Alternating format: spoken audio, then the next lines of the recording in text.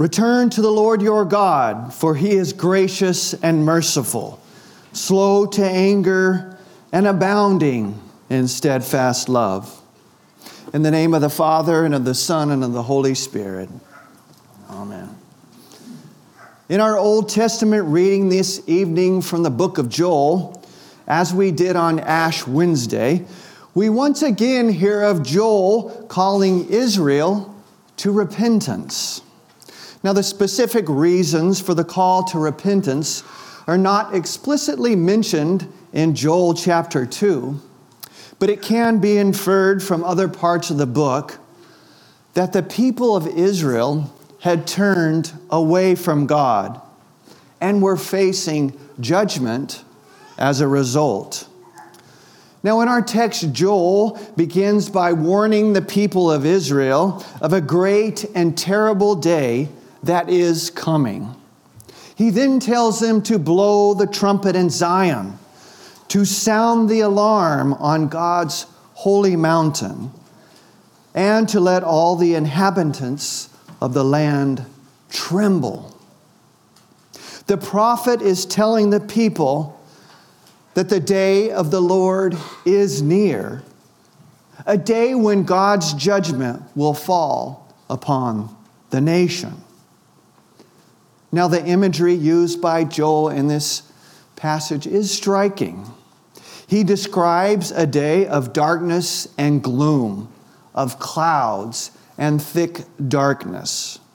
Fire will devour them before, and there will be desolation to the land.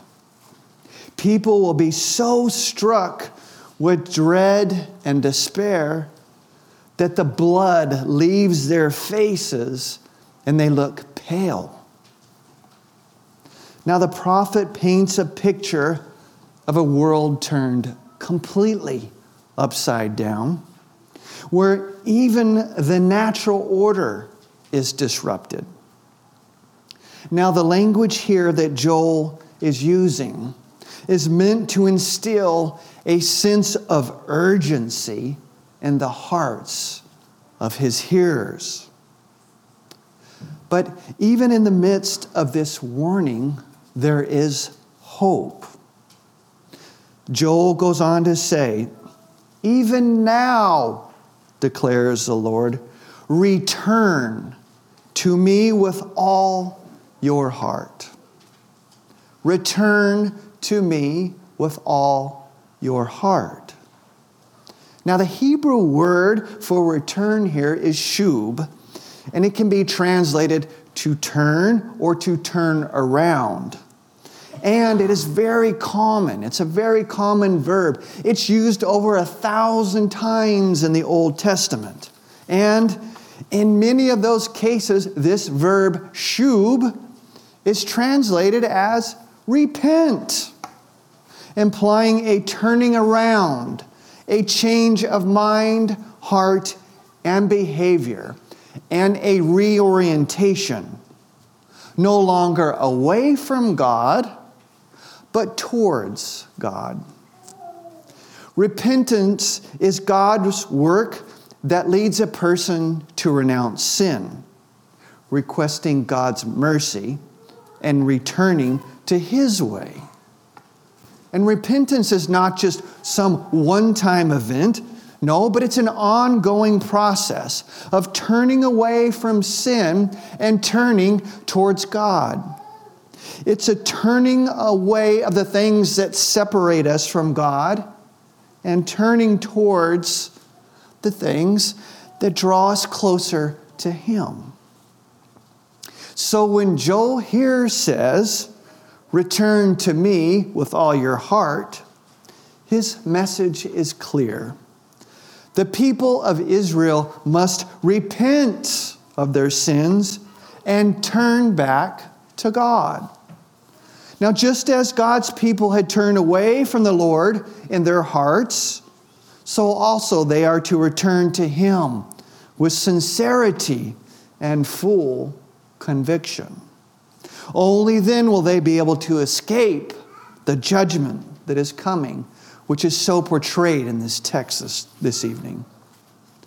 The Lord God requires this turning to himself with all the heart, which is to be outwardly manifested, as Joel says, in fasting, weeping, and in mourning. But God's people, they should not be content only with these outward signs and repentance. No, it's more than that. Rend your hearts and not your garments, says Joel. Rendering your heart means to tear it open. The Israelites were to examine the deepest part of themselves to see where they had sinned against God and against their fellow human beings. So it is simply not enough to go through the motions of religion or perform good deeds to impress others. No, the Lord wants inner sincerity, not just an outward show. But Joel's message is not one of despair. He knows that God is a God of mercy and grace, a God who is slow to anger, abounding in love. God is a merciful God. He is slow to anger and abounding in love. He is willing to forgive those who turn back to him. Joel urges the people to take advantage of this great mercy, to repent of their sins, and to turn back to God. Now, as we reflect on this passage this evening, we can see that it's not just a call to repentance for the people of Israel. No, it is also a call to repentance for us today. Repentance is necessary in our Christian life. For John the Baptist, Christ, Peter, and Paul speak of this all throughout the New Testament. And Jesus himself makes it very clear when he said, "Repent and believe in the gospel." Mark chapter 1, verse 5. We never outgrow repentance. As long as we live in this fallen world, we are and remain sinners. As long as we live in the flesh, in our flesh, we are sinners. We are always in need of our Lord's mercy and grace, which means then that our Christian life is a life of repentance. Now, the very first of Martin Luther's famous 95 Theses says this: when our Lord and Master Jesus Christ said, "Repent," he willed the entire life of believers to be one of repentance. So how do we do this? We do it by returning to God with all our hearts, as Joel said. This is repentance. That is our sorrow over our sin, which we have and we do daily, our sorrow over our sin, and faith. Faith in the Lord's promise of forgiveness.